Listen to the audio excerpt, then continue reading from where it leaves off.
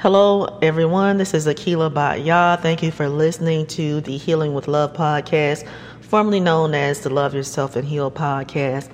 Today's episode is about healing after narcissistic abuse. I listen to things and coaches talk about healing after narcissistic abuse and different things that go on in that type of setting. And I learned a lot. And I was listening to some young ladies today that were talking about emotional hoarding and, how we can emotionally hoard or stuff our feelings down in abusive relationships or partnerships. But they asked, hey, what are some things that help you heal after emotional hoarding or, repressing feelings, because sometimes it gives people that heavy-headed feeling, it gives people that brain fog feeling. So they were asking what were some things that were done to help get through that.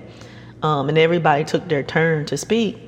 And I have a couple things that I did and do to get through that heavy-headed feeling after leaving narcissistic abuse, that brain fog feeling after leaving narcissistic abuse. Because when we leave, I believe we're literally in spiritual ICU. That's what another coach calls it, spiritual ICU. You have to rest. Rest is essential.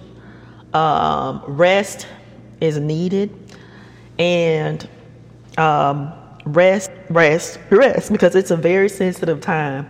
You've gone through a lot that you probably don't even really realize, and you don't realize how it affects your body, the things that you've gone through. You may just want to lay down sometimes, and that's okay. Try to listen and pay attention to your body. A lot of times as women, we think we have to go. We have to do this, we have to work hard and do this and that, but there's a time and space for that type of mentality. But when you come out of narcissistic abuse, you have to give your body the adequate rest it needs for you to be able to heal properly and to be able to function properly later. Now, it's probably not going to be instant. Healing usually is a process. Healing from that brain fog and that heavy-headed feeling is usually a process. It took me about 2 to 3 years for that heavy-headed feeling to leave or to be minimized to a level where I hardly notice any tension. So it's a journey, and you have to take things one day at a time. Now, journaling is good. A lot of people mention journaling, and I've journaled as well. It's good to put your thoughts on paper. And sometimes when you're writing your thoughts down, it helps you to connect the dots of what happened so you can get better understanding. I like to journal if I have my notebook nearby in the morning. That's when my thoughts are fresh.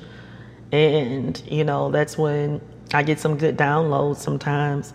So in the morning, but anytime, you feel you want to journal is a good time. Eating right, drinking water, all that good stuff, fruits, vegetables, drinking water, exercise, stretching. Of course, those things are good for us. Those are the things that I thought of that helped me heal from that certain feeling. And I just want to go ahead and put this out there. I want you to, if you're healing, whether it's from narcissistic abuse or not, if you're healing from something, just take your time, do it one day at a time. Be careful of the people that you allow, in your space, because that can also either push your healing forward or delay your healing, and we've heard a lot about that, what people bring. So just make sure people are adding to your life, not taking away from your life. Adding to your peace, not taking away from it.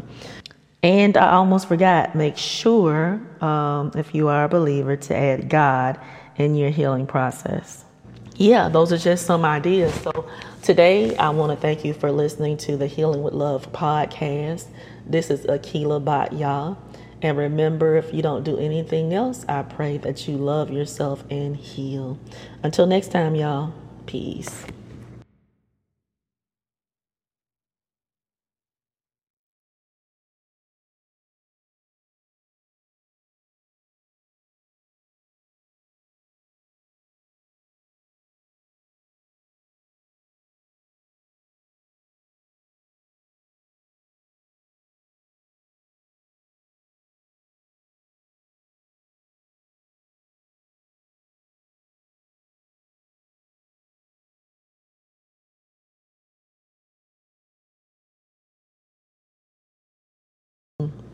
I forgot the name of